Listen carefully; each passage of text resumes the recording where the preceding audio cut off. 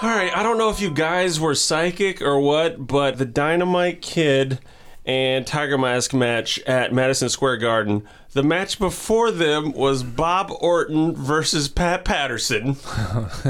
And the match after it was an Intercontinental title match. Jake, do you want to guess one of the other names that you guys mentioned that you fucking Don pulled? Morocco.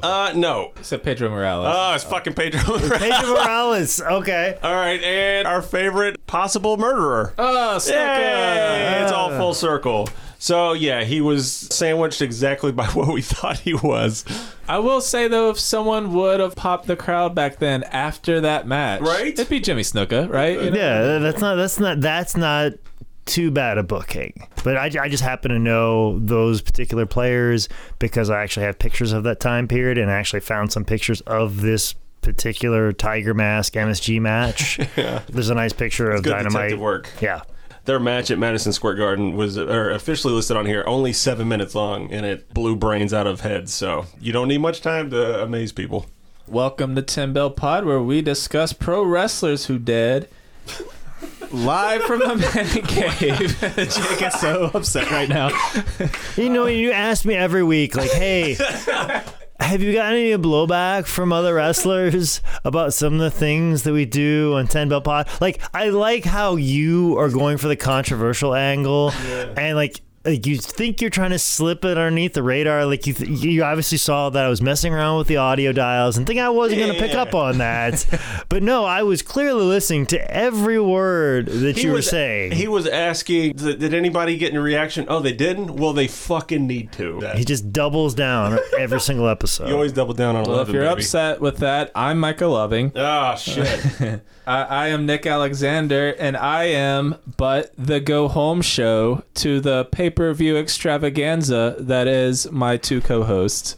I'm still trying to figure out what you just said in my head.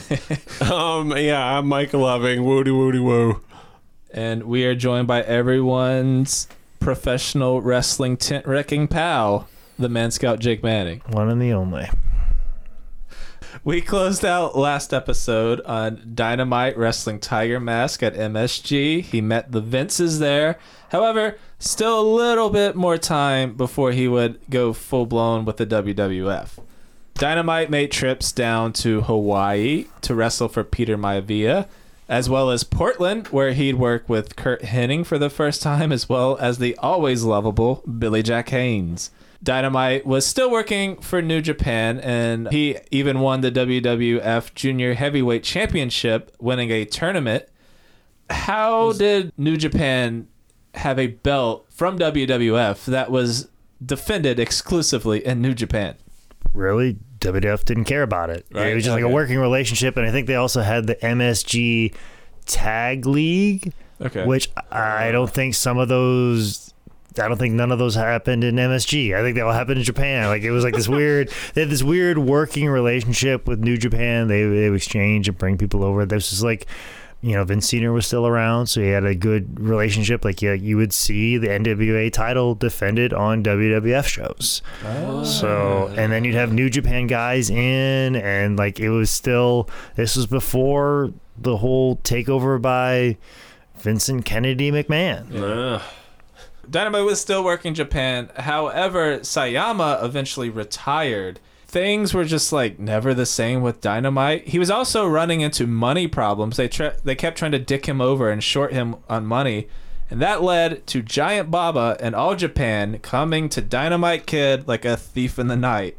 All Japan employee Hadashi had taken a trip to Calgary to visit Dynamite and Davey Boy. Hadashi opened up a briefcase that contained between $15,000 and $20,000. Dynamite saw the money and right away was like, yes, to whatever you're about to ask. That's a good movie scene. Dynamite and Davey Boy jumped ship to All Japan November of 84, which wasn't completely unheard of, but still was a huge deal. Oh, when Stan Hansen made the jump from New Japan to All Japan. Yeah, God. And he did it like in the Real World Tag League finals, and he came out with Snuka and Bruiser Brody, like just the reaction of like, oh, like it was like shit's gonna get like serious. Everybody knew like, oh gosh, the Yakuza or Yakuza is going to be pissed tonight. The crowd reaction was someone's gonna die. Yeah, like they knew the gravity of the situation, and some of the other jumps had already kind of happened like that, so it didn't quite have the same impact, but it's still tons of heat. And to add to the jump drama, Dynamite was still New Japan's junior heavyweight champion. Ugh. And this is why Vince screwed Brett, who screwed Brett. Baba was going to pay them $20,000 each up front, plus $6,200 a week. In today's Christ. money, that's a signing bonus and a week's of work valued at $60,000. Yeah. As far as the belt is concerned, Dynamite was super cool about it. He mailed it back to the New Japan offices. Even though it was a little shady and I'm sure a lot of feelings were hurt, in the end, Dynamite said that everyone in New Japan seemed to not really have bad feelings. You know, it was just business. Yeah. However, Stu Hart was pissed. Dynamite leaving not only cut Brett off from New Japan, Dynamite cost Stu thousands and thousands of dollars in booking fees he was earning by renting out Dynamite Kid to Inoki. Well, and that was one of the things they had a working relationship. Like New Japan, they were extremely smart.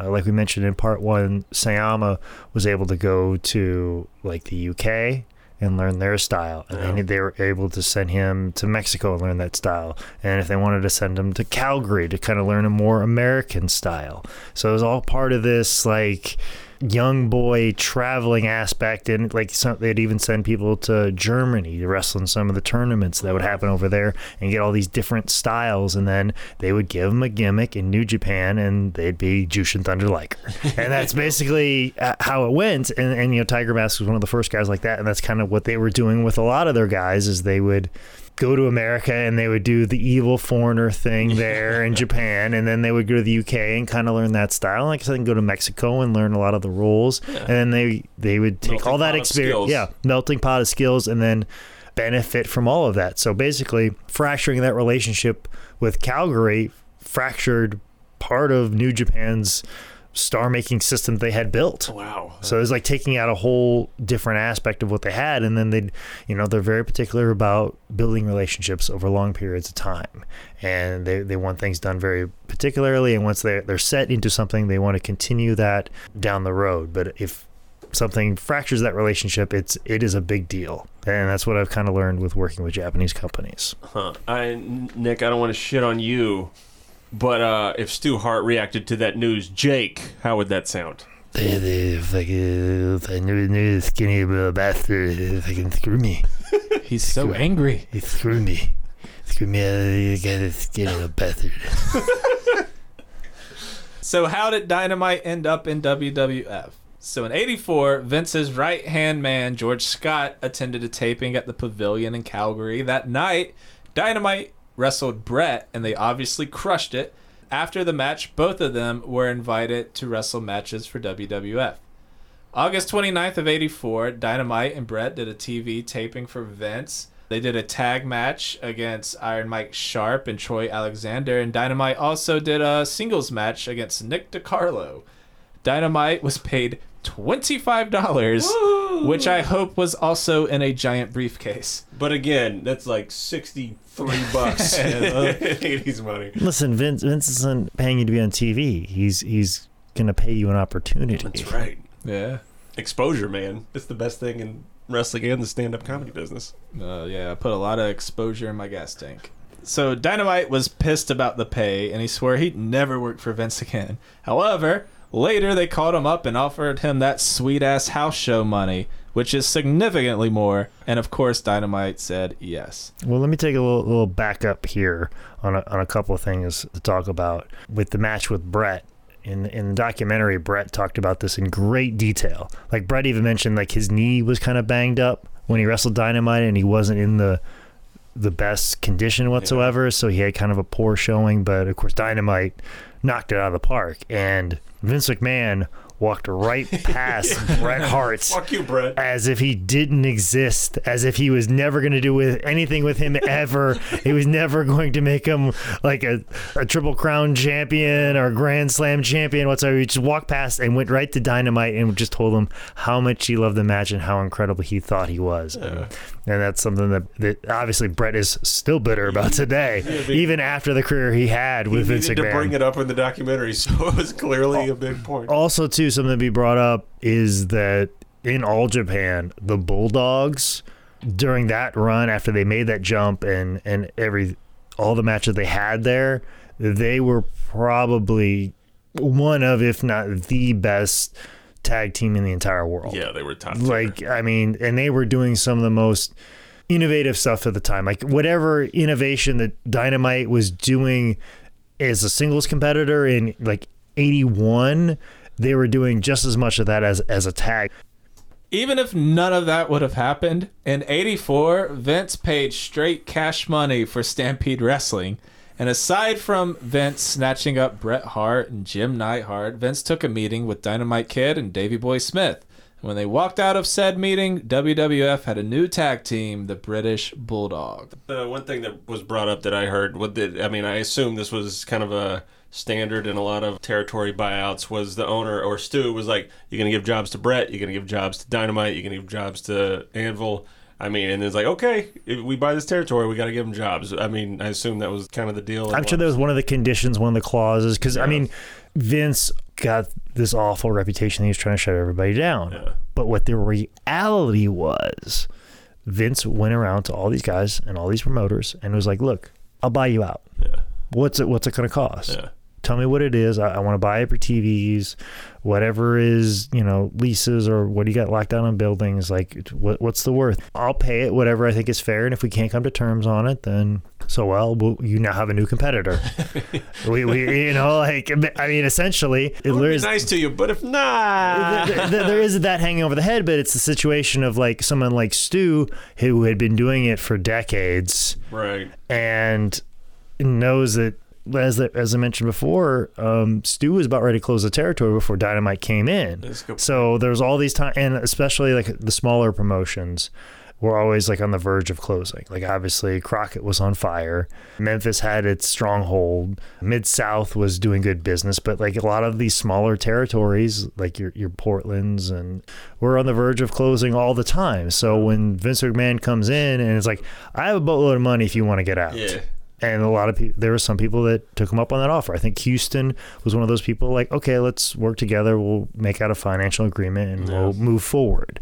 And Stu is just one of those guys that's like, hey, I'll take the deal, but can you get the Rhino and my boy and the dogs the shot? They're good. They're a good, strong guy to take care of them. So I'm sure that was a condition. He's going to get all this money and then close it down. And then of course about 8 months later, Bruce realized he got left out of the deal, and he talked his dad into running Stampede again, and Stampede came back in about a year. So we didn't need those guys. Fuck them. But Vince had already kind of taken over and got what he needed to get out of it, and took over that area. And he's, but the fact that Stu was one of the first guys to be like, yeah, I'll sell to you. That's probably always why Vince had a soft spot for Stu and always took time for him, because all these other guys, like, Bill Watts, like, you're going to give me money for my territory? Fuck off. I'm going to put you out of fucking business, you fucking Yankee. You're dying. Yeah. And then I'm going to say the most racist shit ever on a newsletter. And then I'm going to be out of a fucking job. Fuck off. Either way, Dynamite didn't actually sign with WWF at this time. We mentioned this in our Andre the Giant episode that when Vince bought up all the territories, he signed his wrestlers to exclusive WWF contracts. And that meant no more Japan, so Dynamite didn't sign. And much like Andre, the Bulldogs worked Japan while doing work for WWF. And that's what Davey and Dynamite would spend the rest of 84 and 85 doing. They'd face people like Misawa as Tiger Mask, Kenta Kobashi, Stan Hansen. They'd dip back over to the States with their sidekick Matilda wrestling in the USA. But by early 86, Dynamite and Davey would actually have to quit All Japan because the Bulldogs were getting groomed for a WWF tag team title run. Well, that's one of the things, like, you want them under contract because you want to do something with them, so you can only give them so much. So obviously their money's not as great as it could be because they're not investing as much time in them because I know they're just going to leave for All Japan, and they're killing in All Japan. Yeah, and they made this jump where they could have faced physical harm because it was a shit ton of money. So obviously it's like, all right, well, we already threatened our lives for this money. I don't want to just say, nah, we're going to go with this guy in New York, so they're going to run that train as far as they could. But then also to that is the danger. There's a lot of AWA guys coming into All Japan. There's a lot of NWA guys coming in. So there's this whole thing of like, ooh, we could possibly lose them. So obviously Vince isn't gonna be like, well, we're gonna do a bunch of stuff with you. So like they're kind of in purgatory. So they're kind of feeling their options out and keeping one foot out the door in case they need to, and kind of seeing how everything smart goes. Way to play it, right? Yeah, and they were, like I said, one of the best tag teams in the world. So they could. Yeah, they should and could. Yeah.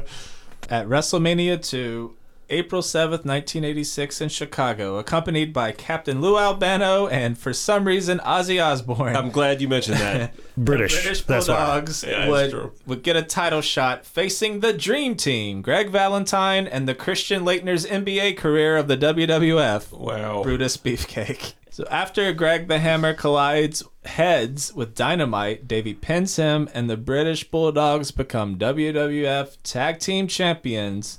British Bulldogs forever!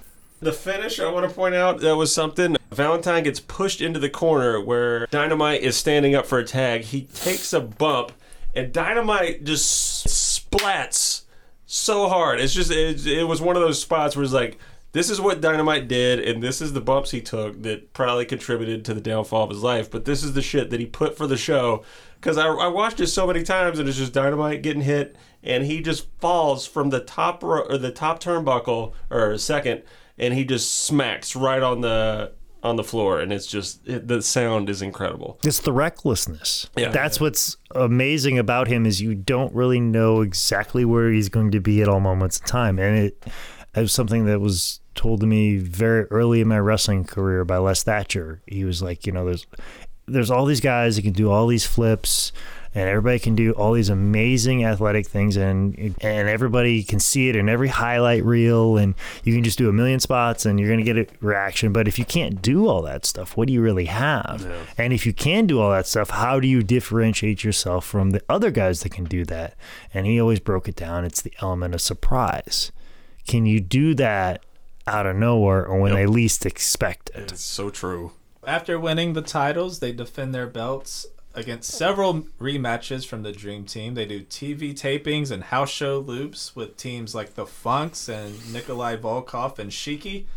They'd also have matches with Brett and Jim, who are now the Hart Foundation, and those are said to be some of the greatest tag team matches in pro wrestling history.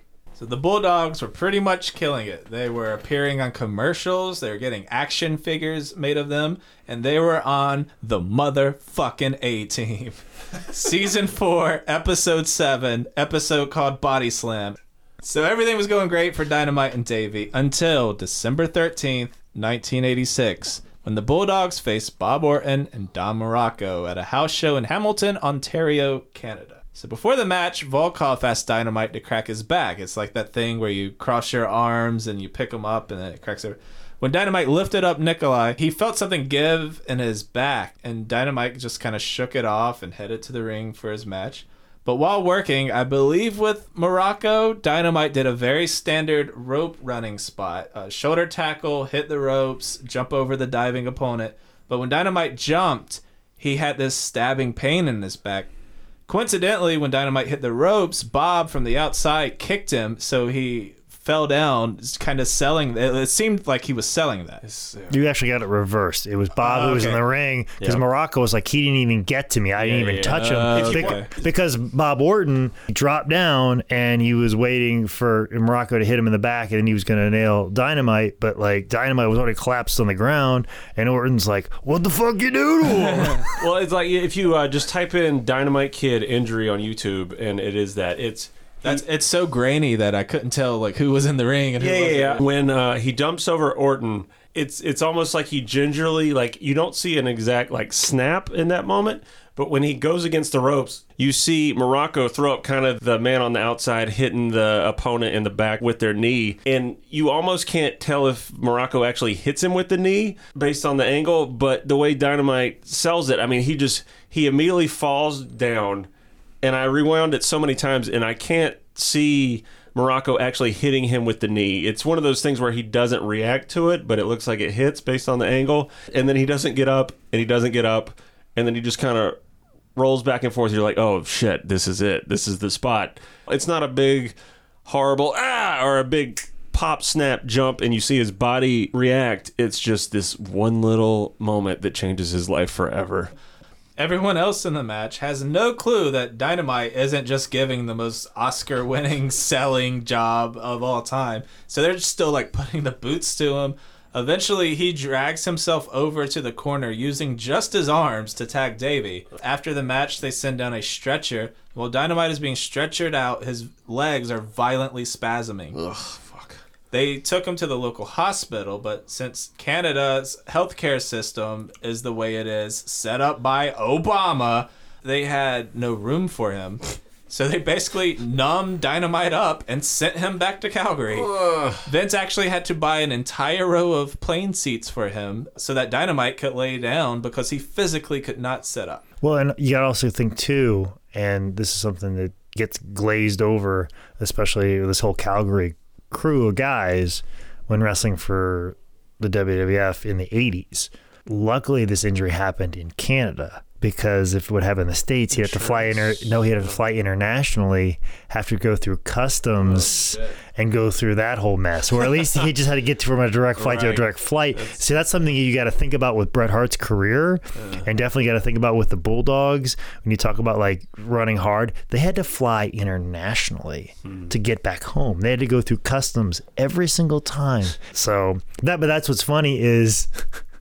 This probably explains why, and I didn't mention last episode when we did the documentary, when we flew into Calgary, when we went to go through customs, and they asked us why we were coming into Canada, and we're like, oh, we're filming a documentary. Like, oh, what's the subject? Oh, we're filming one with Dynamite Kid. We're going to be interviewing some of the Hearts. And the guy who was running customs was like, oh, Ross Hart is in my company theater group.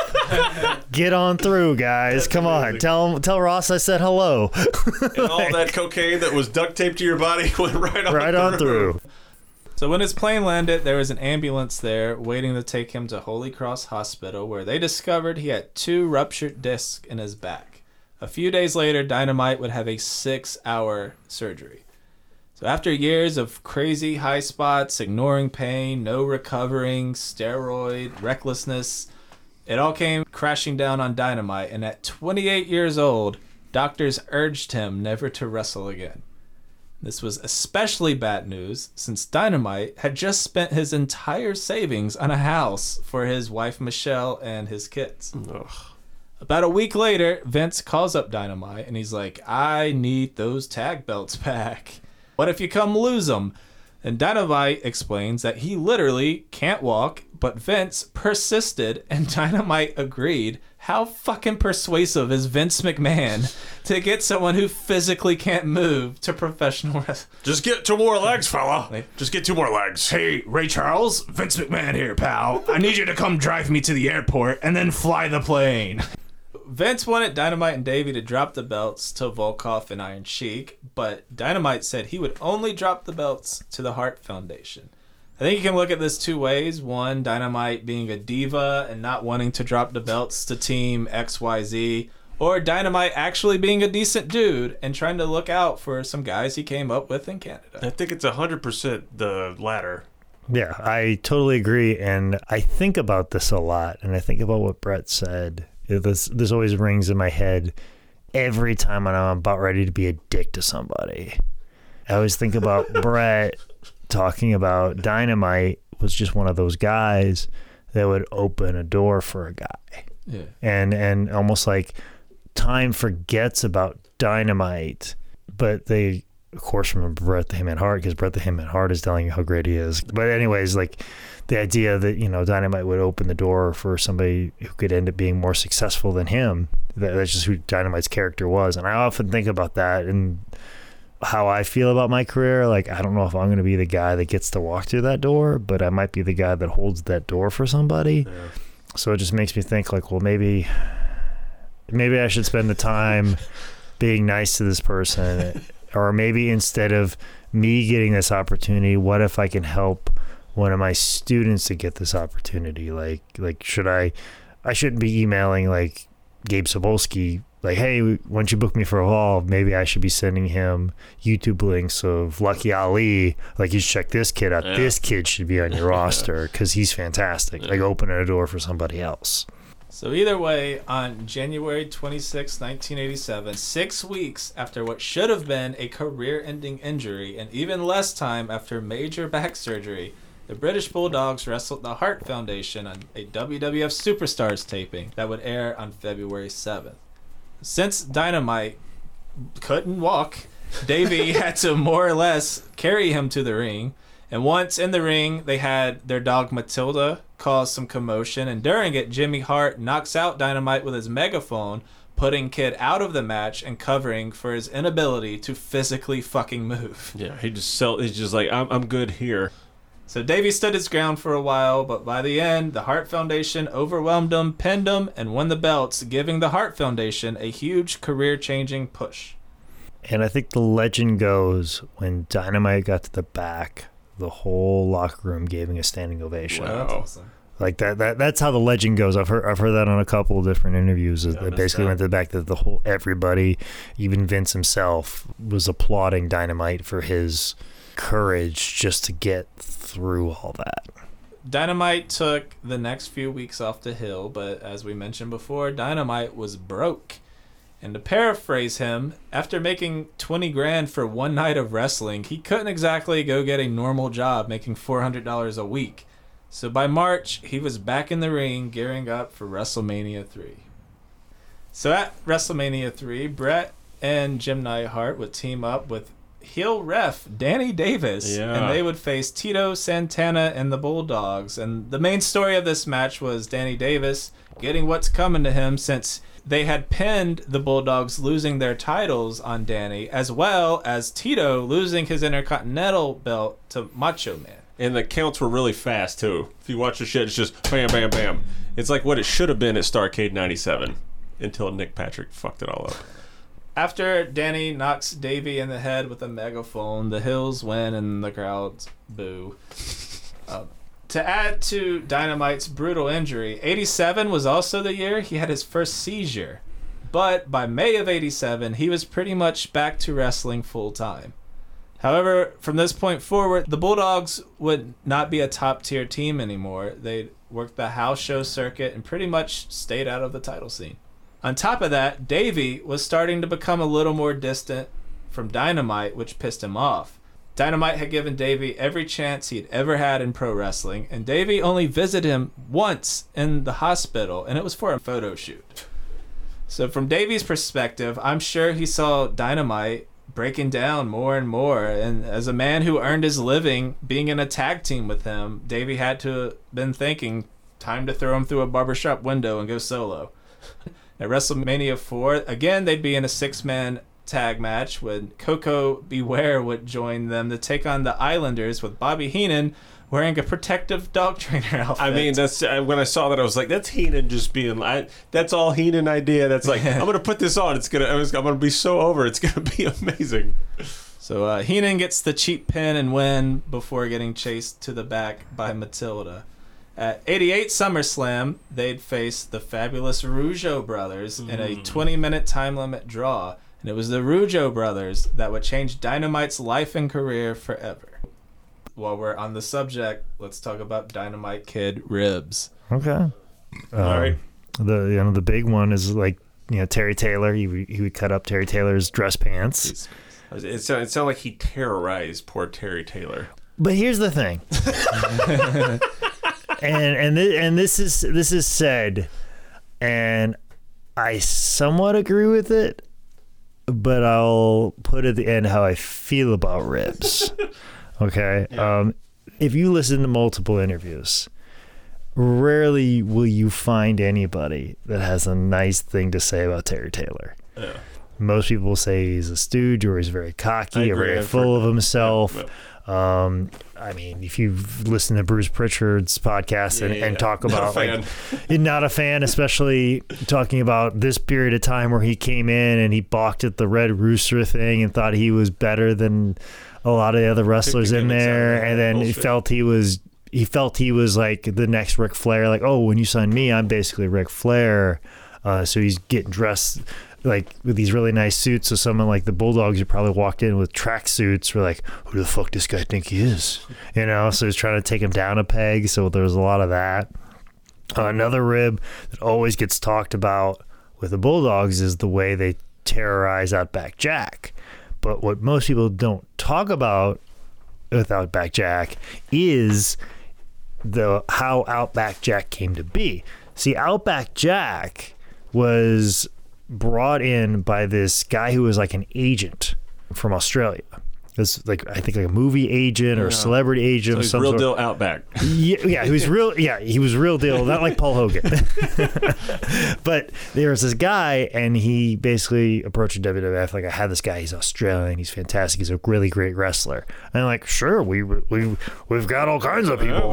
Can he come out with a crocodile? We get everybody got animals. So they brought him in.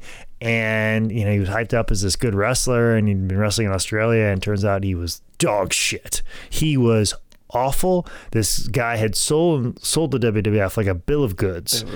Yeah, this guy was not good. And nobody could have a match that was suitable with him, but they had all this money invested in him. That's why you see the action figures we're already a carnival barker saying, "Hey, this guy's amazing." Yeah, and they got sold a bill of goods. They're trying to get a return investment on this guy, but that wouldn't have been so bad if it wasn't for the fact that Outback Jack would fucking run his mouth. He would talk about how he's the biggest drinker, he's tougher than everybody, right. And he would say, "Oh, I'm getting this big push," and it's like, dude, my dick's 14 inches. Dude, you didn't even know what a push was, because you're not even a good enough wrestler and been wrestling long enough to even know what a push is. And he would just rub people the wrong way. And I don't know if he actually said something to him or it was decided by him, but Mr. Fuji, Notorious Ripper, basically stood up and was like, "Oh no, this Outback Jack guy, he needs to go." And Mr. Fuji, he called the Bulldogs students, because Dynamite being a Notorious Ripper, he gravitated towards Mr. Fuji. Teach me your ways. Yeah, because much like with John Foley, almost like Fuji was like his WWF John Foley to him. Mm. So he would pull the Bulldogs over like, students, come here. And he'd get the Bulldogs around, and they would just do Fuji's bidding, and Fuji would just be like, "Outback Jack, he needs to go." And so they would just and they'd bow, and exactly. They would, and so they would put something in Outback Jack's beer, because Outback Jack was talking about how he can drink so much. Like, "Oh, you can drink so much? Well, here, have this beer." And then big on X-Lax, right? Oh, these are different. These are like fucking loopy pills or whatever, like somas or whatever. Goddamn, man. And just whatever it was, but they kept putting it into his beer, and he got so out of it that he made an ass of himself in this hotel bar, and then in the hotel, and then they shaved his head, they shit in his fucking hat, they cut up his fucking gear, they just fucking terrorized him all night, all because Fuji said, no, enough of this guy. And the Bulldogs were basically doing the bidding of Mr. Fuji, which everybody puts everything on. Oh, the Bulldogs terrorized him, when really it was Fuji who called out that hit. So Fuji is the CIA, and the Bulldogs are Lee Harvey Oswald. Yes, Okay. pretty much. And Bulldog was obviously Lee Harvey Oswald, and Davey was the shooter in the grassy knoll. So if it, to be a little bit more exact with you. And steroids were Jack Ruby. No, they were the magic bullet. But you know that's definitely one of the more famous ones. Of course, everybody else, like Harley Race, talks about like Dynamite taking a wet towel and putting in your boot, and Slick talks that was about one where I was waiting for the rib to go further, and I was like, okay. I mean, I would be pissed in that shitty, but I was like, oh. But that's the thing. Like he gets this idea of being a hardcore ribber, but like the people he hardcore ribbed, like Outback Jack, shitbag, Terry Taylor.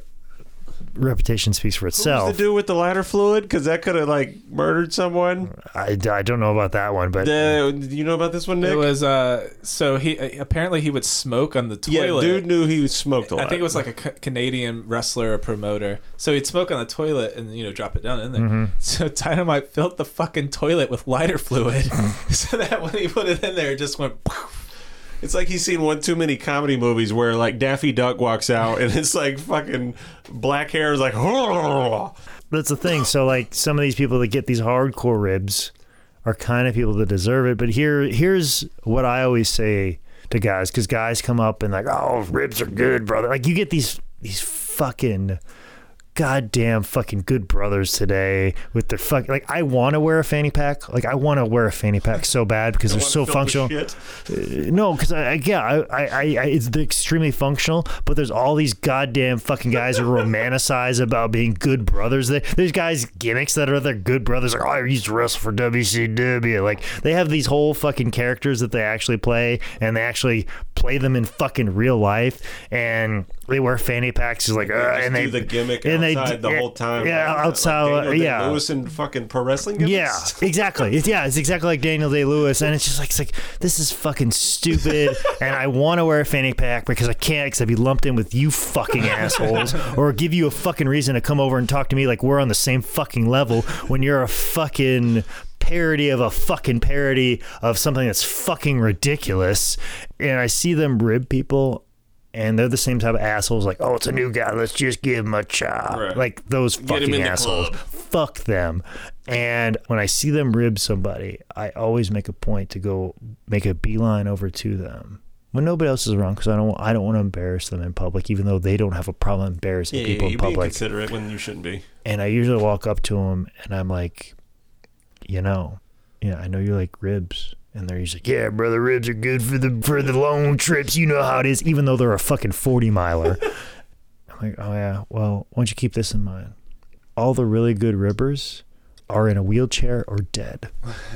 Think about that. Karma gets you. Keep that in mind.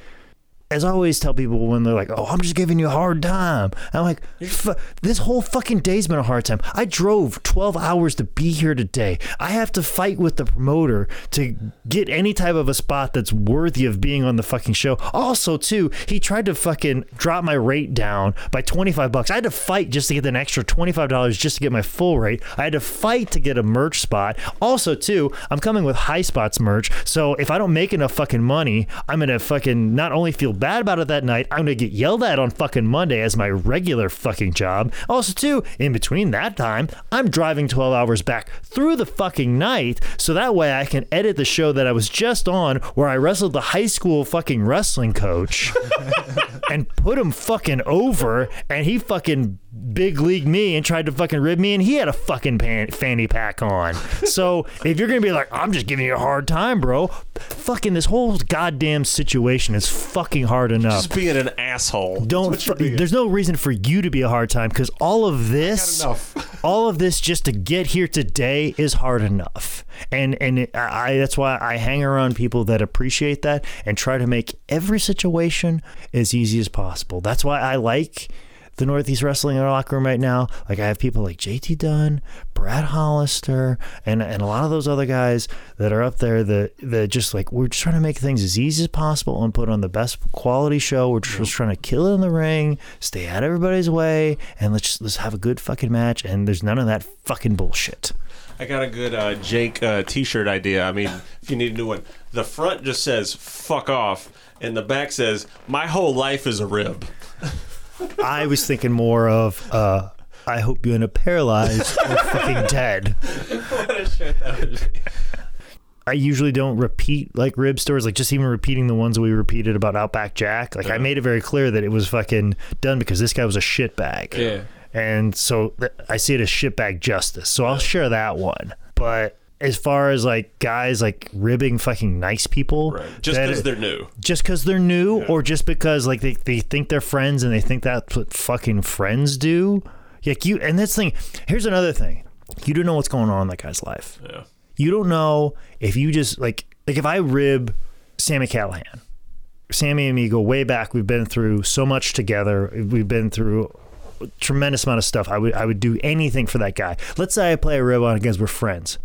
What if that's the fucking week that him and Jessica break up? Yeah. And I did that to I fucking played a joke on my friend. That's the last thing I need right now, man. That like had somebody who he loved very dearly, and then another fucking friend of him like betrays the friendship and just gets a laugh out of it and laughs at him in front of his friends when he's already feeling awful about himself. Like I would never want to do that to a friend. I would never want to do that to somebody who I love and respect. So why the fuck do you think it's fucking cool? Well, to me, Dynamite's ribs escalated the way like a serial killer does. Because at first it was like, I put shaving cream on his hand and I tickled his nose. Yeah, got him. And then it was like, me and Davey pissed in your diabetes medication. You're gonna die. Well, and it's always the thing with ribs. They escalate to a level that gets dangerous. Yeah. There was Johnny Valentine, and I think it was Jay York. Piper used to talk about this escalation all the time in reference to this, but like it got like really bad. Like Johnny Valentine had this unique ability that he could take a shit and it could turn into like a swirling ice cream, like soft serve ice cream. So he just held it in for however he had this ability to do this, and he would do this into like Jay York's like hat. And then Jay York, I think it was he did something back, and then it was maybe Johnny did this to him. I can't remember if Jay did this to Johnny or Johnny did this to York, but one of them had asthma, and they replaced the thing in the asthma thing is like lighter fluid or some sort of like lighter fluid. Some sort of like I'm thinking lighter fluid because we just talked about the other rib, but some sort of chemical thing like something that would not prevent his asthma. Yeah, but it like caused him to like he came back from a match. He needed his asthma inhaler. He took it, and it was like some chemical, and it was like oh, and he almost died. Jesus. So I think it was Jay York who ended up he was the one who had asthma, because I think he was the one that walked into the locker room with a shotgun and fucking shot at Johnny Valentine's Halliburton. What? Yeah, like it that's what happens with ribs. They escalate to a fucking level, especially if you're fucking over somebody with their life, or you catch them in a wrong point in fucking life. Like that's why you don't fucking do it. Don't fucking do it. That's the moral to take away from this. Probably don't attempt at murder someone because it's going to make you laugh for 4 seconds. And also, don't ever fuck with Jake Manning. He might scold you on a podcast. The rib that would ultimately backfire on Dynamite Kid, according to Dynamite's book. Now, there's a few versions of this story, but the Rougeaus asked Mr. Perfect to watch their bags during their match. And Dynamite says Perfect, who was a prankster himself, cut up their clothes, the calling card of the British Bulldogs. So when the Rougeaus came back, they immediately blamed Kid and Davey. Not only did they blame them, they shit-talked them. They said everything they were going to do to them when they finally got their hands on them. Now, this got back to Dynamite, which pissed him off. So Dynamite walked up to Jock, and I'm Rick James bitched him across the face. This led to a huge fight, and Jock feeling embarrassed about losing said fight. Weeks later, Dynamite was at a taping, minding his own business, when out of nowhere, the fucking Mountie decks him in the mouth with a roll of quarters, which is the second time a British man would see George Washington's face before getting fucked up.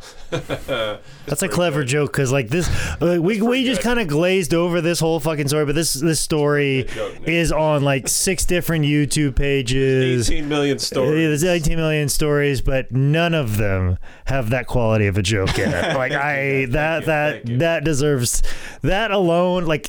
And very smart on the economy words, like trim this down just so we get to the joke. Yeah. I appreciate that greatly from you.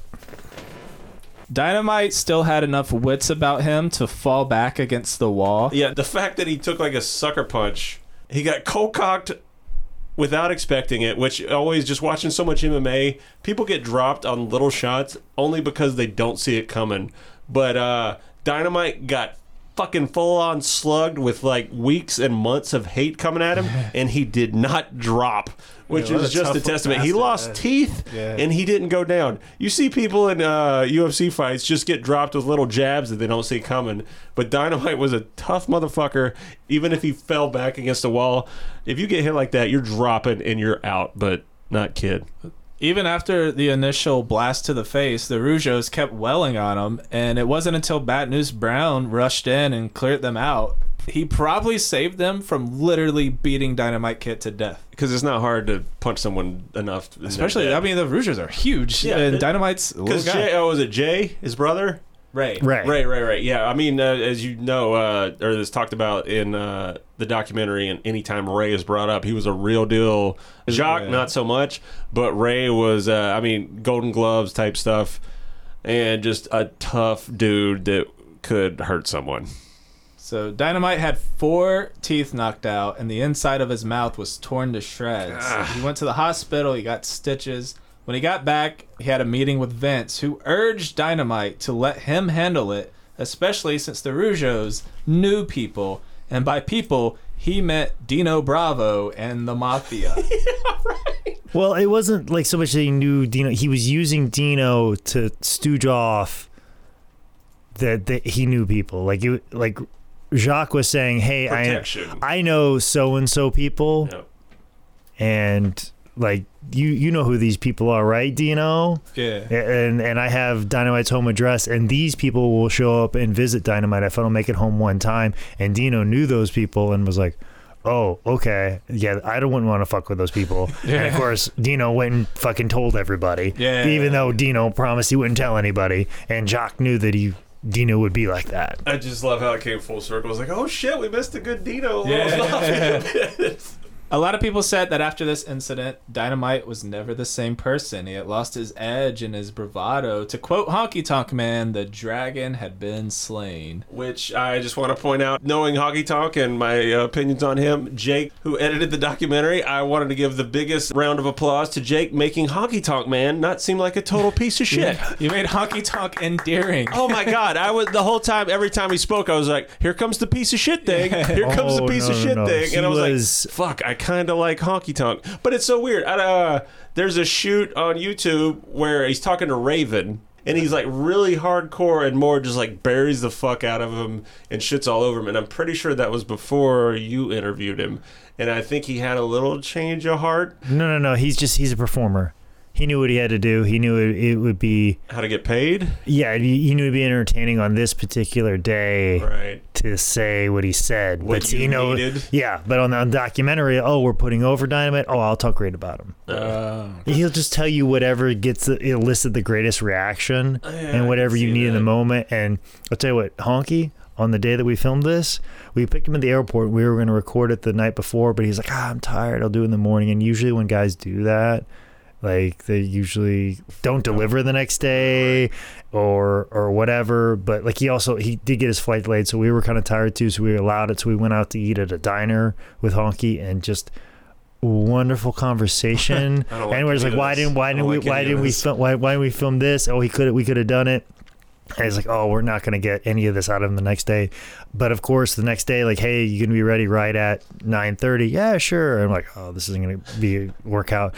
We knocked on his door. He opened it right up. He had the shirt on. He goes, it's okay. Guitar and shit. No, he just had the shirt on. He goes, you're not going to catch me from waist up. I just kind of want to be in, sweatpants. I'm like, yeah, sure, no problem. And he sat down, gave us wonderful content and footage for the documentary. I hate to agree, but I do. And he was absolutely wonderful and hit his mark and was absolutely on point with everything. I don't totally forgive his stupid fucking Rick Rude conspiracy theories, but baby steps towards maybe Honky's all right. Yeah. Greatest Intercontinental Champion of all time. Yeah, but back to what he said about Dynamite, and there's that sense of like, people refer to him as a bully, but it's almost that sense of like invincibility behind him. Like, once somebody gets punched in the mouth like that, who you think's like tough guy and invincible, and that kind of takes it away. But like, as Honky said, all he had to do was like, oh, I guess he fucking cut me, and nobody would have faulted him either way. Frustrated, maybe a little embarrassed with the Rougeau incident. Also upset about the lack of push in the tag team division, the brutal WWF schedule. Dynamite told Davey that they were leaving the WWF. He then called up Baba's agent and told him they were going back to All Japan.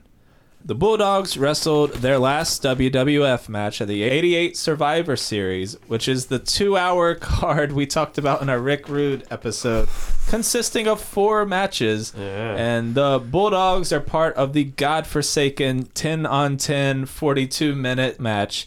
And I know it's Dynamite Kid's last WWF match, but abandon hope, all ye who enter here. See, it's like, I want to see how bad it is. I love shit like this.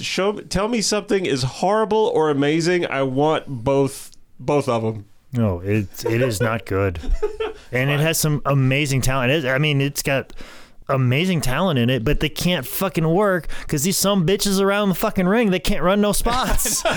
And also too, you can't fucking see the shit because they're blocking the fucking hard camera. It's just like the coordination's off, or since I haven't seen it. Because it was like 10 on 10 and you have 10 guys and quote Jake from Rick Rude, they fucking ran out of spots. Yeah. Like there's nothing left. It's like they didn't do a bunch of pins at first to knock out like a shit ton of them, or you can't do that because nobody can fucking see because there's a wall of fucking people as they're fucking wrestling, and then so they can't really run spots because they're going to run into guys, and then when it does clear out, they already did all the shit like the suplexes and stuff. They vertical suplex each other 1,000,000 goddamn times.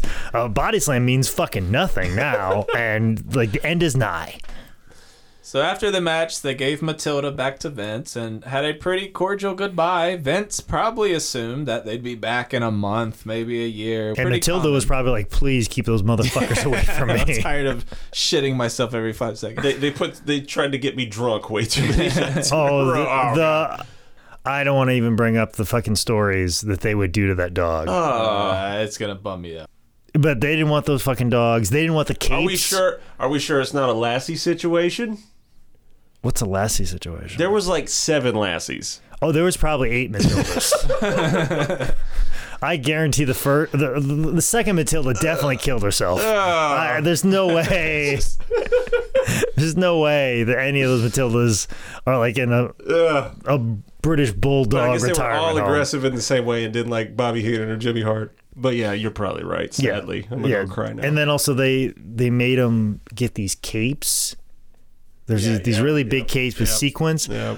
When we did the documentary, the daughter had one of them, and I picked them up, and it was heavy as fuck. And it was like originally hadn't been repaired because it had some of the sequins falling off of it, and it's like, to give you an idea of its weight, if you've ever picked up a title belt before, it'd be like having 3 of those. You're a medieval knight going into battle. Yeah, because it was that fucking heavy.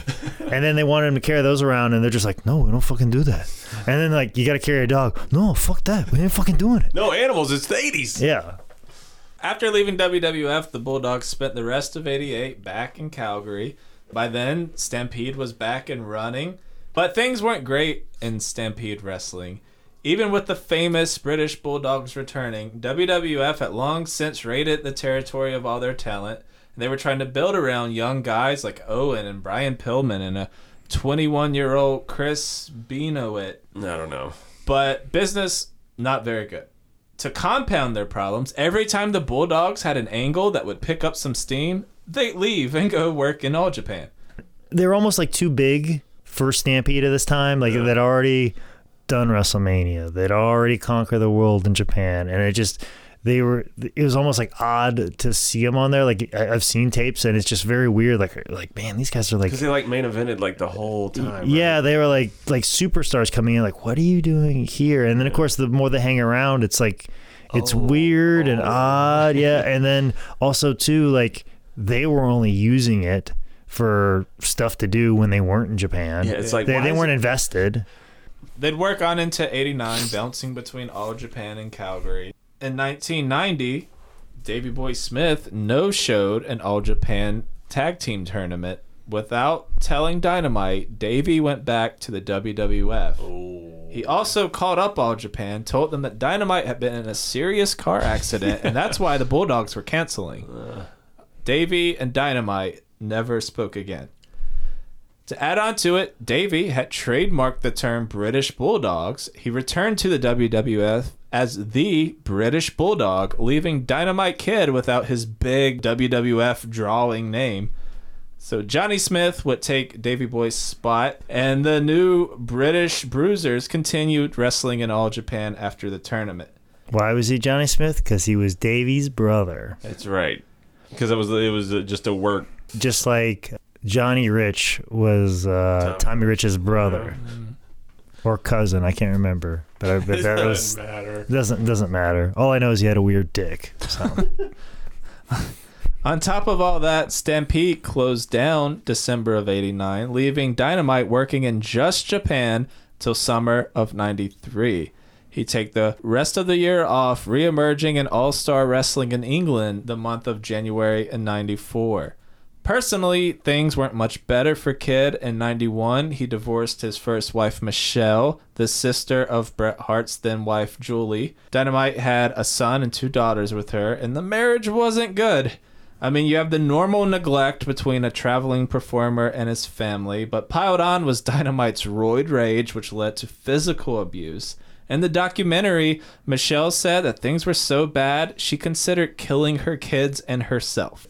It's the family annihilator stuff where your feeling is like, I don't want to exist, and I don't want my kids to exist in a world without me because it'll be too hard on them. Yeah. And it's just like, to be in that mind frame and to be there, fuck, man, that's messed up. That's really it. Just to think about someone else being there, it's rough. And I think we're simplifying it when we say it's just all steroids. Oh yeah, totally. You know, I think we can look back on the OJ and Nicole Brown issue and put a little tail on that donkey of CTE. Totally. More so than anything. And obviously for someone like Dynamite, all the bumps and all the trauma there, and it's always like you get a concussion and then you get another concussion closely after.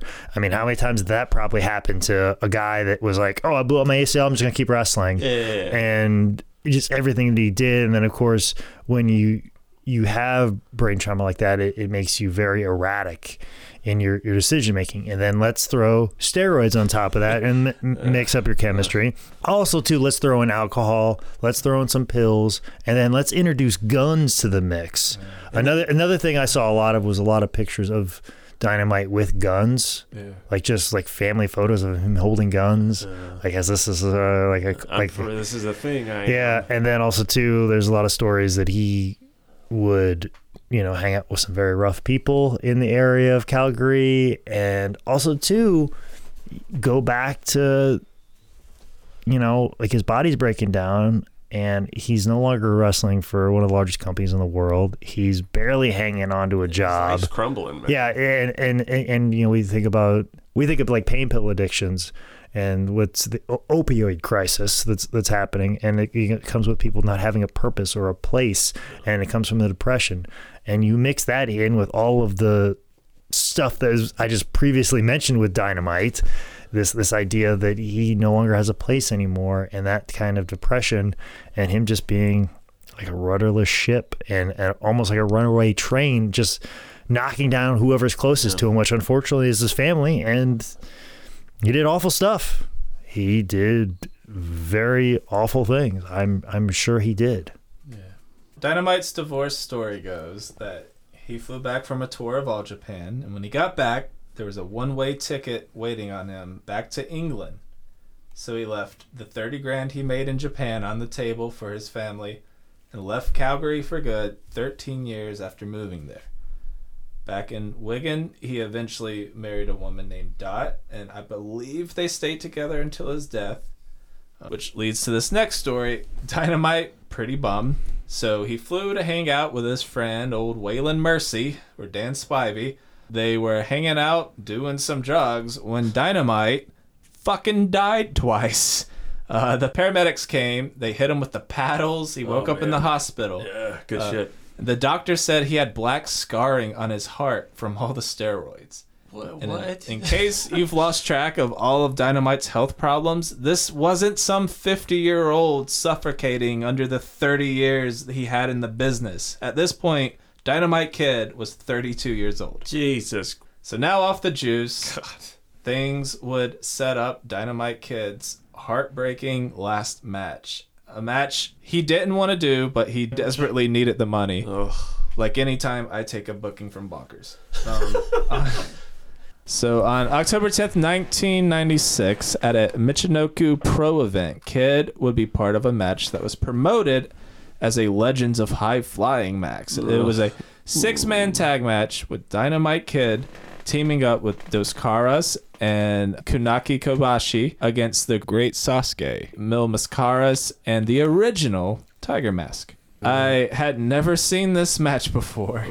So after rewatching Dynamite Kid versus Tiger Mask and his WWF run where he's just jacked to the gills, when they showed him walking to the ring, it was like one of those things where like subconsciously I like covered my mouth. It was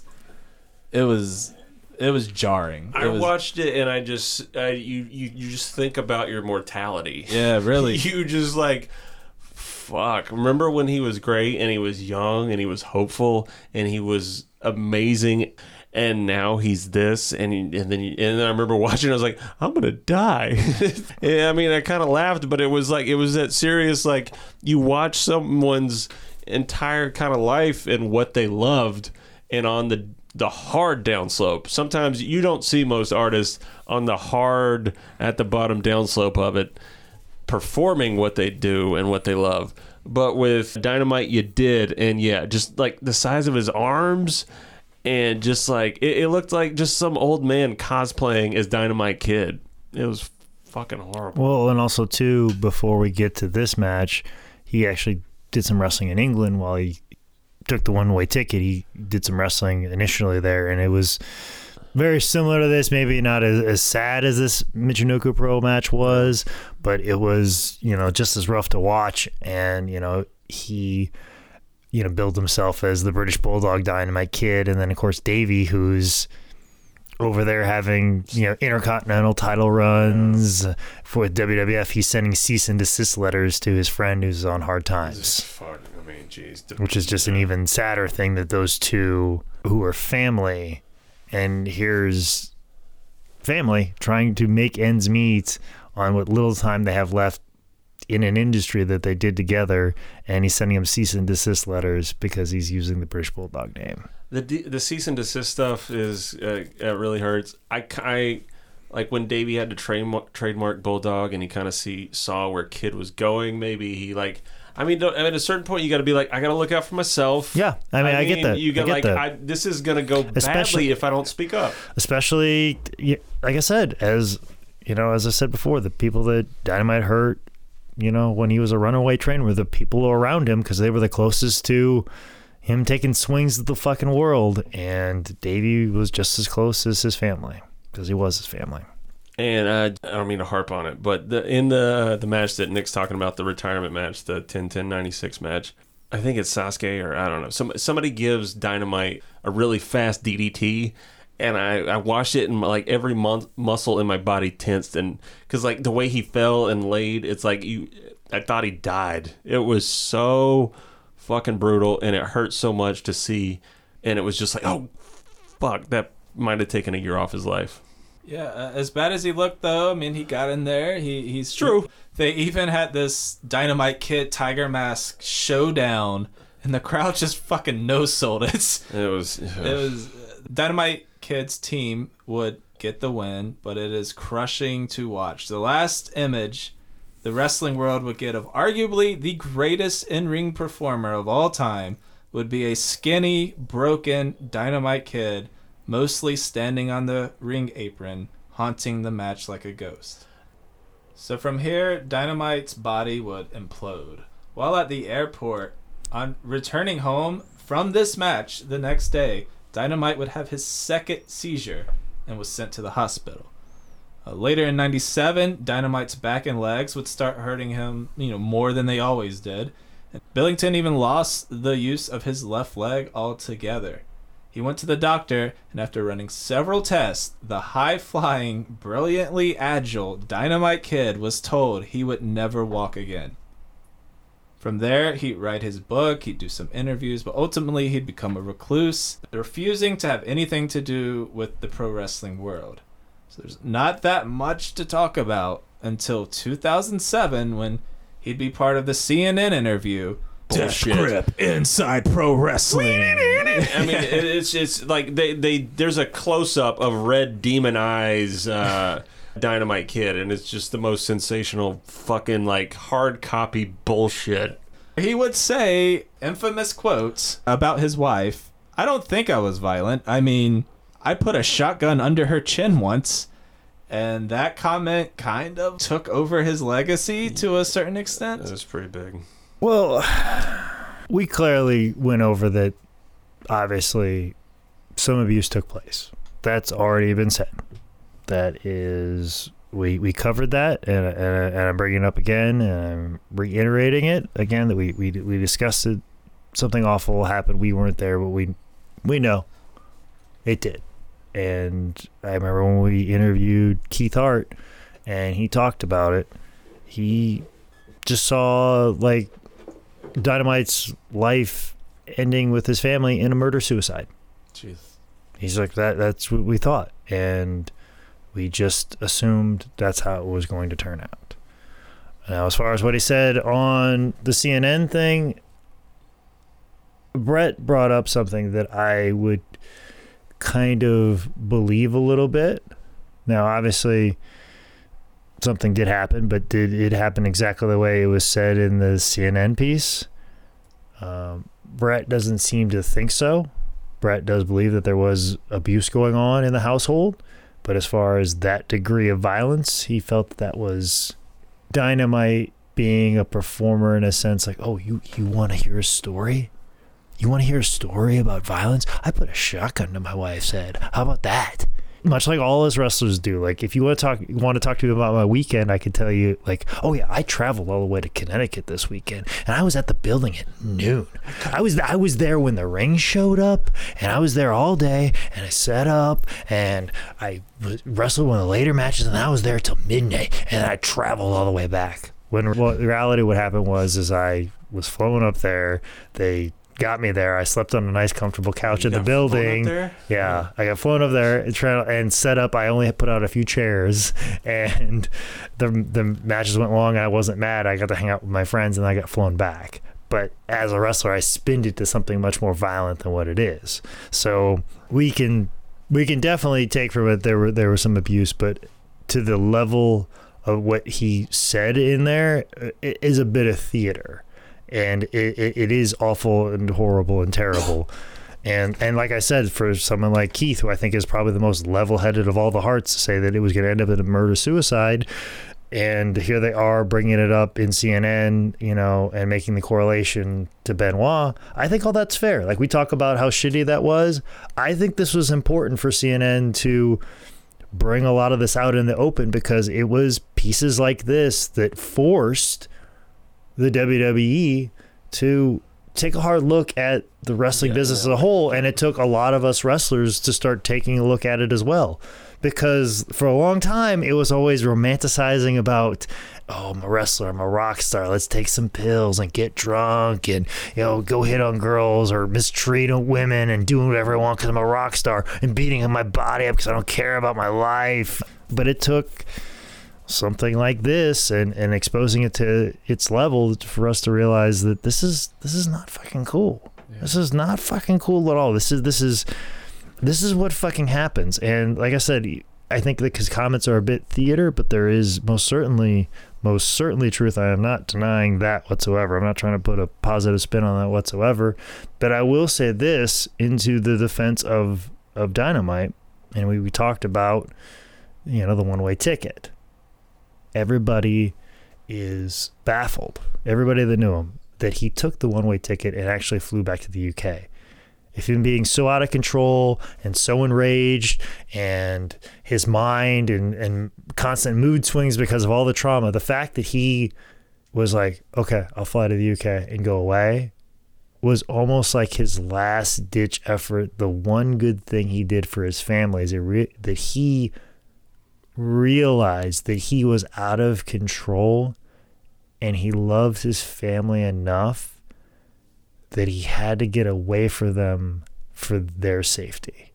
And he knew that he was going down a path that if he continued to go down, he was going to hurt people that he loved. So he was like, I have to get away from you people to protect you people. And of all the interviews that we did, and we brought this point up, that was kind of all of their same conclusion, because they were all shocked. They're like, I can't believe, as stubborn as he was, that he took the ticket and just flew away from his family. And there is speculation that he had tax issues. That's something that gets brought up, but I don't think so. I feel like I'm going to believe the Bretts and the Keiths, because they all have their own different opinions about Dynamite on a lot of issues, but there are certain things that they all agree upon in like this weird Venn diagram, and his decision to leave his family for their safety is where a lot of people land. But there's also the point that where, like, your wife gives you a one-way ticket, and as stubborn as he is, he's like, oh, fuck me? All right, fuck you. I'm done. Yeah, exactly. There is that sense that it was almost like he was pushed to that. Yeah.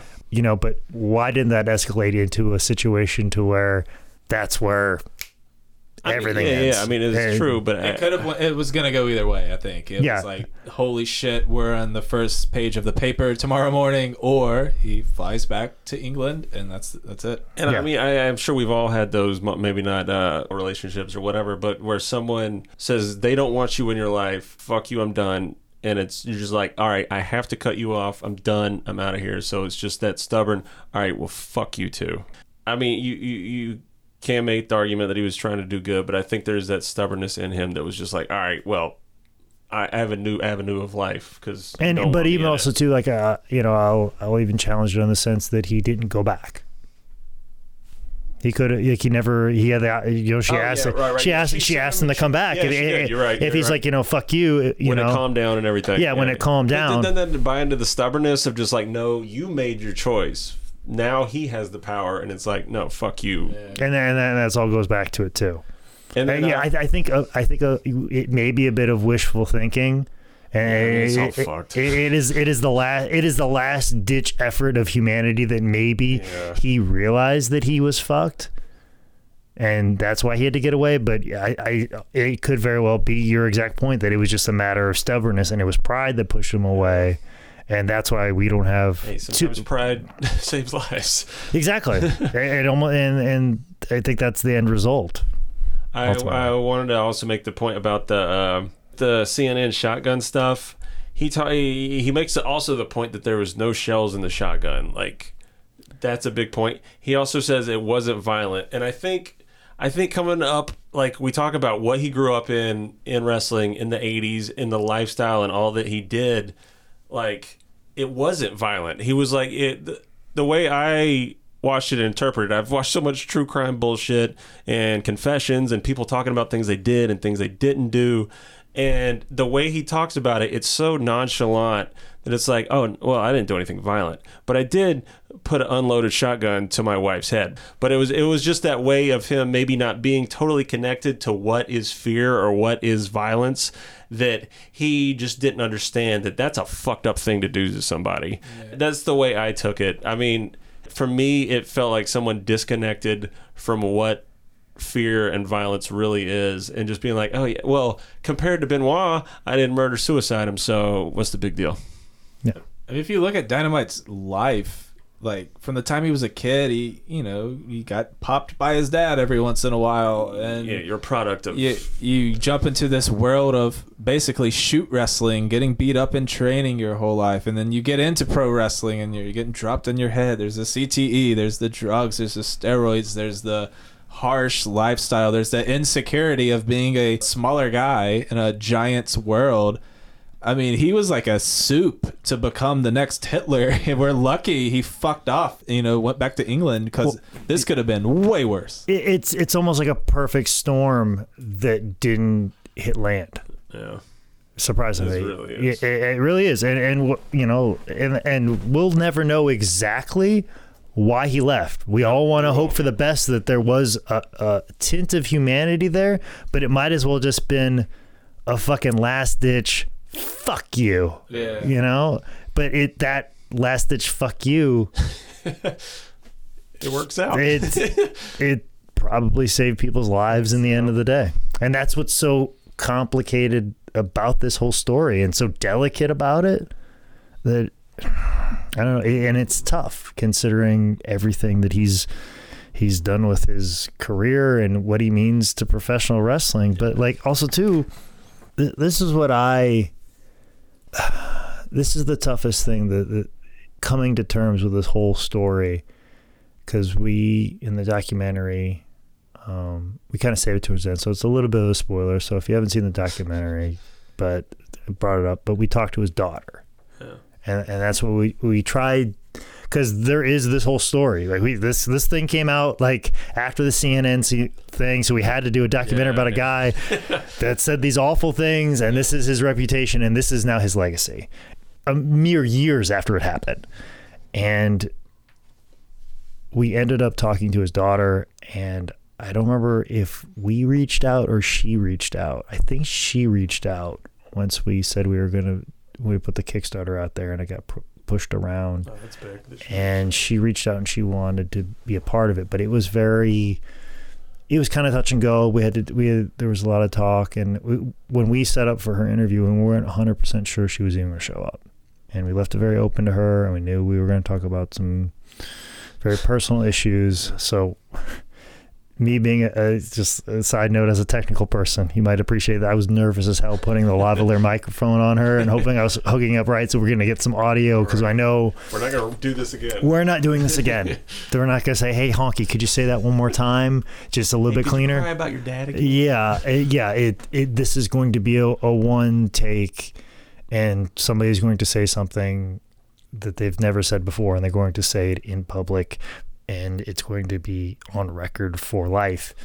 And her talking about her emotions, how much she loved her dad as a child, and then her dad leaves, and then she misses her dad, and then she gets old enough to realize all the things that her mother probably told her about how her dad really was, and then being 18 and then realizing and just being adult enough to process those emotions, and then her becoming a parent herself, and then thinking how could anybody just leave a child, and that makes her dig in even more. But then at the same time too, it makes her wish she was closer to her father, and then there's all those complex emotions, and the fact that she was big enough to go over and see her father and just try, just reach out for somebody who may or may not be there or worth reaching for.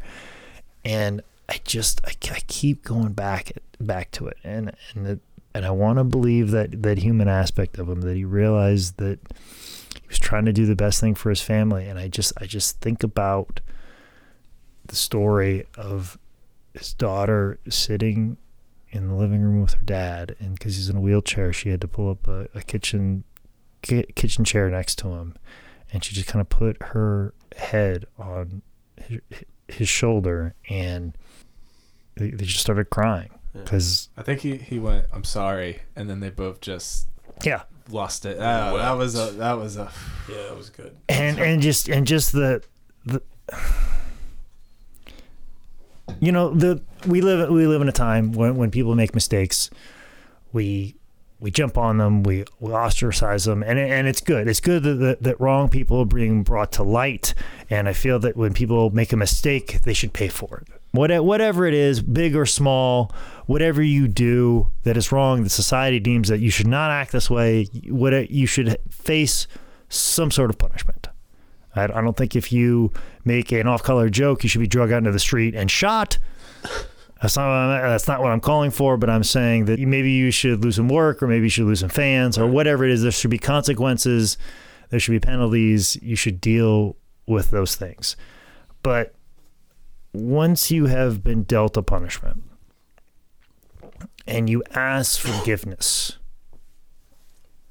there has to be some sort of redemption. Yeah. And or what's the point of ever changing or growing or repenting? I've done so many awful things in my life, and because of those awful things, I have chose to live my life differently. And if those things came to light today, and they're like, "Oh, Jake Manning did this," I would be like, "Yeah, I'm sorry for those. I have gone about my life differently because of that particular mistake, and hopefully my life since that time has proven that." And that's what I hope to do every day. And I think about the mistakes that I made, and I think about that. And in this moment where Dynamite is sitting with his daughter, and he tells her, "I'm sorry," and being a man of few words, and a guy that was so prideful in fact that we were discussing whether or not he just was like, "Fuck you, I'm leaving, I'm never coming back," in so much pride for him in a moment where he's crying with his daughter to tell her, "I'm sorry," and knowing what that sorry means. Like, when would he have decades of sorry? Yeah, decades of sorry. And when would he have ever said, "I'm sorry" for anything he's ever done, when his whole life has been, "Fuck it, I'm just gonna die anyways," or "Fuck it, I don't give a shit," or "Fuck you, I'll fucking do what I want"? A man to just say, "I'm sorry," and mean it so much, is the redemption after that. You just hope there was a little light at the end for Dynamite, and that story about his daughter, him reconnecting with Brett, and even Davy's son. And also too, like, I met Dot, his wife. Yeah. Dot loves him so much. So there's got to be something there, right? And he like proposed to her like in a McDonald's. He did, yeah. I have that note right here. and I think from what I heard, if I remember correctly, he was in a wheelchair mere years after they were together. Yeah. So she didn't get the best years of his life. She got the years where he was confined to a wheelchair. She had to handle him at all of his worst. Yeah, and yeah, and obviously his earning potential and everything else, but she still loved him, and the way she defended him, the way that she protected him, the times that she was there in the room when we did the interview with him to just watch over him and take care of him, and how much she loved him means there's some sort of redeeming quality inside of him somewhere. And that's the thing too. His punishment is the fact that for a majority period of time, I don't know exactly when he was bound to a wheelchair. Are we talking like almost half his life is in a wheelchair? Yeah, for sure. I mean, he suffered on this earth for... Well, they're like talking about Benoit wheelchaired him to a WWF show in England when they went over there or something. And he said he was in a good mood, all this stuff, like telling stories and stuff. But I think it was Jericho or whoever like brought up the point that it was like he had to like shoot the shit with all these guys who...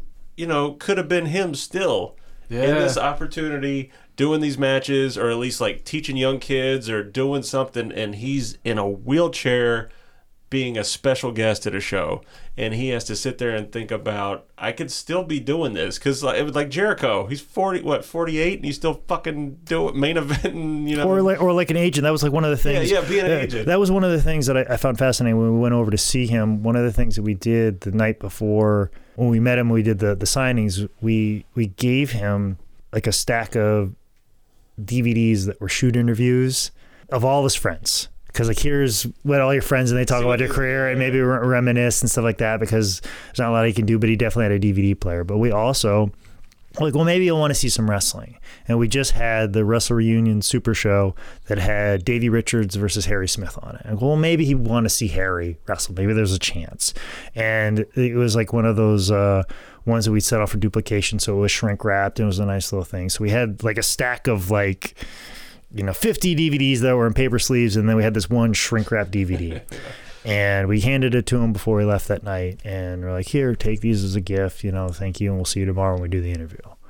When I showed up to do the interview, and I walked in, and I noticed that stack of DVDs, and I noticed the DVDs, the shoot interviews were like still in a pristine stack, Yeah. but the shrink wrap had been taken off the wrestling show. Nice. Like, he still wanted to see wrestling. Watch a show, man. And he was talking about the Davey Richards match and the Harry match. He goes, "Oh, it was a good match. Good." And Davey wasn't even discussed at that time. Right. It just like, he was just like, "Oh, it's a good match." And it was like one of the few things that he wanted to see some wrestling. Yeah. So if you would have wheeled him to a wrestling ring, he would watch it and tell people what they did right or wrong. Right. But the thing is, he didn't get that. He was confined to a small apartment. It's not a slum, but it was meager accommodations, and he was wheelchair bound. He was in a completely different country from his family. I'm not 100% sure if he even saw his granddaughter. I think there's a considerable amount of punishment that he's served, and he is sorry, and now we have to think about, is there redemption?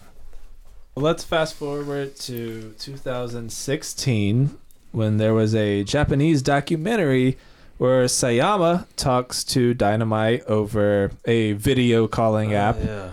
And Dynamite at this point he's just a shell of a person, but Sayama puts on his tiger mask and tells Dynamite that he's strong, and he pleads with him to keep fighting. And I did not cry. I did some curls. I ate some beef jerky. I did a motor in a car because I am a man. So you cried a lot. Have you seen the Japanese documentary? I haven't seen it in full, but I saw that part, and God. They actually licensed some of our footage. Oh, nice. All right. For that. Really? They liked our documentary, but they wanted to redo it. And I think one of the things they wanted to redo is obviously use their footage, of course, which is we're curtailing a few laws by having it in the documentary, but it definitely helps it. But also too, they wanted to do some extra interviews, and obviously having a moment like that was very important for sure. It's emotional.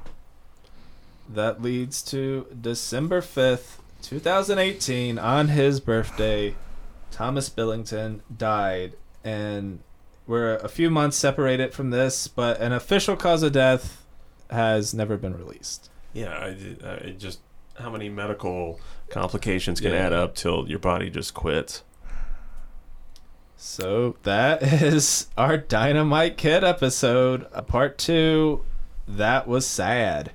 Final stories and final thoughts on the legendary Dynamite Kid.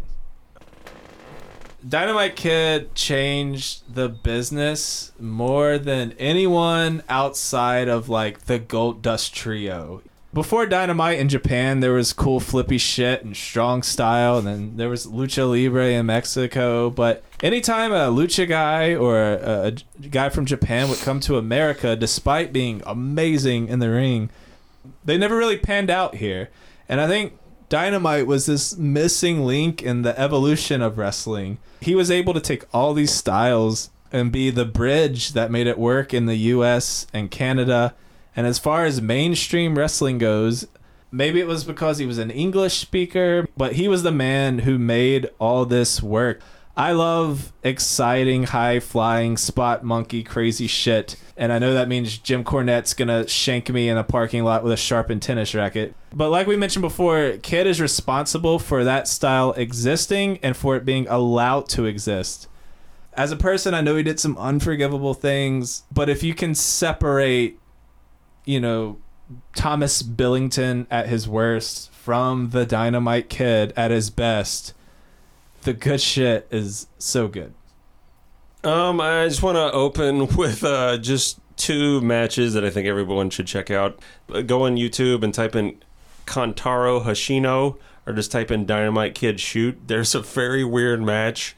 It's a pro wrestling match, but it quickly turns into a shoot, and you know the exact moment it does. And there's weird, long 30, 40-second holds of guillotine chokes and just like rapid fire punches and potatoes, and it is a weird, weird thing. Also, watch the Macho Man and Dynamite Kid match in like '84. It's in the semifinals of a tournament. It's the Wrestling Classic. But what was it for? For a Rolls Royce, I think. It's just a car. Yeah. All right. Because like it said the semifinals of the Wrestling Classic, and at home I screamed at the TV, "What the fuck is that?" Yeah. But it's one of the best examples of someone losing, but both men looking like $1 million. Dynamite Kid gets Macho up, does a superplex, and like Jesse, I think it's Jesse and Gorilla. Jesse sells the living shit out of this superplex. He's like, "I've never seen this before." Oh. And Dynamite hits the superplex on Macho. I mean, it's just like, oceans and oceans and miles from the top to the mat, and just slams down.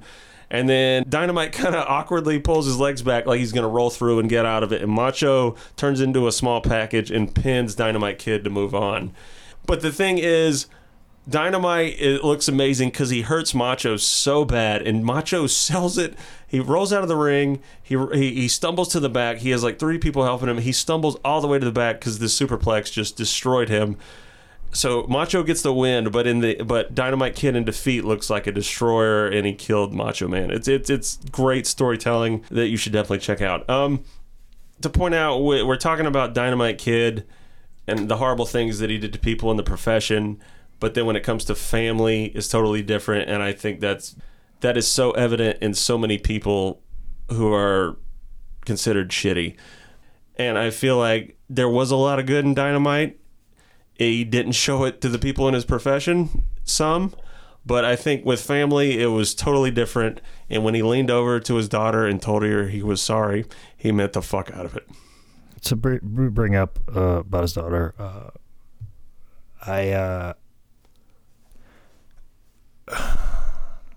this is going to be tough. I as we mentioned before, like part 1, like how emotionally wrapped up I was in the documentary. Like it was really wrapped up in it, but Dynamite wasn't my father. Dynamite wasn't my husband. But that was something that was in the back of my mind, that I'm making a documentary about somebody's legacy, and this person has children and family, and also too, I wanted Dynamite to like it as well. And that was like one of my biggest fears, was how the family was going to react to it. And when I received a message from Dot telling me that like Dynamite actually like teared up towards the end of it, like it's probably one of the, it's probably the most emotional, moving thing I've ever done, and in professional wrestling. I mean, I have had all kinds of matches. I've met all types of different people. I've told all different types of stories. But as far as like, I work at and it's one of those things that having the ability. I work at a job where I have the ability to do that for people. It means a lot to me, and I just, his reaction and Dot's reaction to it, and then even Dynamite's daughter, I remember she reached out on Twitter to me and thanked me for making the documentary, and you know, giving because like I said, if it, that CNN piece was his legacy, and I feel like anybody that sees the documentary, they don't, maybe that becomes his legacy. And that's what I knew that I was up against. And you know, I understand you if you would rather see that CNN piece as that being his legacy forever. I completely understand you, and I agree. But I hope that you would see the documentary and then you would think differently of the man, and maybe think about the idea of redemption, the idea of forgiveness, and for people who were directly hurt by it, like his daughter, to reach out to me and tell me thank you for what I did for her father, means the world to me. And I hold that very close, and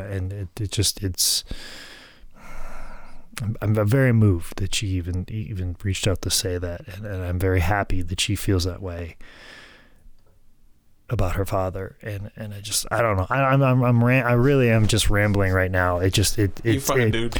It's tough because the people who I most wanted to please. It started off, I tried to please my boss. It started off, I had to please the Kickstarter backers. But then when we got close to all of this and this all coming together, the people who I wanted to please the most were probably Dot and his daughter, who was courageous enough to tell her story and how she felt about her father. And the fact that I did right by them is worth anything. I don't know how much money or how what the bottom line was for the whole documentary, but the fact that they were pleased with it, I view it as a success. And when Dynamite passed, because me and Bronwyn, like, we would communicate from time to time on Twitter. I'd reach out, like, how are you doing? Or just very randomly, very casually. And when Dynamite passed away, I sent her a message to just let her know that my condolences are with her. I know she's a little bit more active on Instagram, so I also sent her an Instagram, because I just wanted to let her know that my condolences are with her and her family. And I never got a reply back, but it's not her obligation to. And my hope is that maybe, you know, she's listening to this now and knows that I do feel a great sadness that, you know, Dynamite's no longer with us. And that news came the same week that my grandmother passed away. And it was a very tough week for me already. And on top of hearing that, it was another blow I probably didn't need at the time, because I was definitely moved by the passing of Dynamite, because he had a great effect on me. Like I said before, it led me down a dark path. It brought me back to the light, and it made me think about redemption, and it made me think about my life. And it's a complicated, it's a dark road, but at the end of it, there's some light, and that was the story that I hope to tell. And like I said, I'm just rambling, and I don't know, I don't know really what I'm going to say and what particular point. So, but I did save this one story, that if I want the last thing that we talk about in this whole thing, I would like it to be this. And this is going to take a little bit of a visual cue from you guys. You can take an Instagram picture of this, or we can post this on our Facebook. But we're in the Manning cave. And in this office, if you guys look just up there, like at the top, there's 2 pictures of Dynamite Kid, and they're autographed pictures. Now, if you guys look closely at the signatures, they look like shit. And that was one of the things that was also disheartening about the whole trip, because we had to get a bunch of pieces signed. You know, we had all these 8x10s that we wanted to sign, and that was part of the deal. And there was a lot of them, and I remember signing them. We were trying to pass them through as fast as possible, but he's obviously having issues with his hands. And obviously there were a lot of the autographs that look like that, and those were just 2 particular 8x10s that we decided were too bad to sell because his hands were not as functional as they used to be. And, signing autographs for a considerable amount of time was tough on a man that had, limited control of his hands. And so I kept them. I'm like, well, I mean, if you're just going to get rid of these, I'll take them. Now, one of our deals with Dynamite, when we did the documentary, is that he had to autograph an X amount of DVD covers. And we were just going to mail him the covers and he had to sign them. And then also, too, he was going to do like a public signing, which had a screening of the documentary in the UK. And we sold tickets for that. And so, obviously, there was a concern that the DVD cover signatures were going to look as awful as those do. Right. Well, when Anthony, who was in charge of getting the signatures for the DVD covers, showed up, once the covers were done, the documentary was out, they would be released, and we sent these covers over to Anthony and told him to go get these signed as quickly as possible and mail them to us. Well, when Anthony showed up to Tom's home, there were these stacks of paper stacked up all over his kitchen table. And Anthony was like, Tom, busy, we were doing some reading. And then Anthony got closer and saw that these stacks of paper, Tom had practiced his signature every single day from the day that we did the signing with him. He was embarrassed about his autograph, and he had such pride in himself that he worked on it every single day, knowing that he had to sign all these DVD covers so that way his autograph would look perfect when he signed these DVD covers. Like, he had that much pride in himself. The man couldn't walk. He couldn't do anything else. The only thing he could do was sit at a table and practice his autograph every single day until he had an opportunity to prove that he was better than the last time that he did this. He had too much pride in his own self to just... like I said, he had too much pride in who he was. And that to me is a story I think about Dynamite. He couldn't do anything else other than just work on this every single day because he had pride in the people that cared about him. And I don't know. So, like, after he practiced it so much, how did it look? Looked fucking incredible.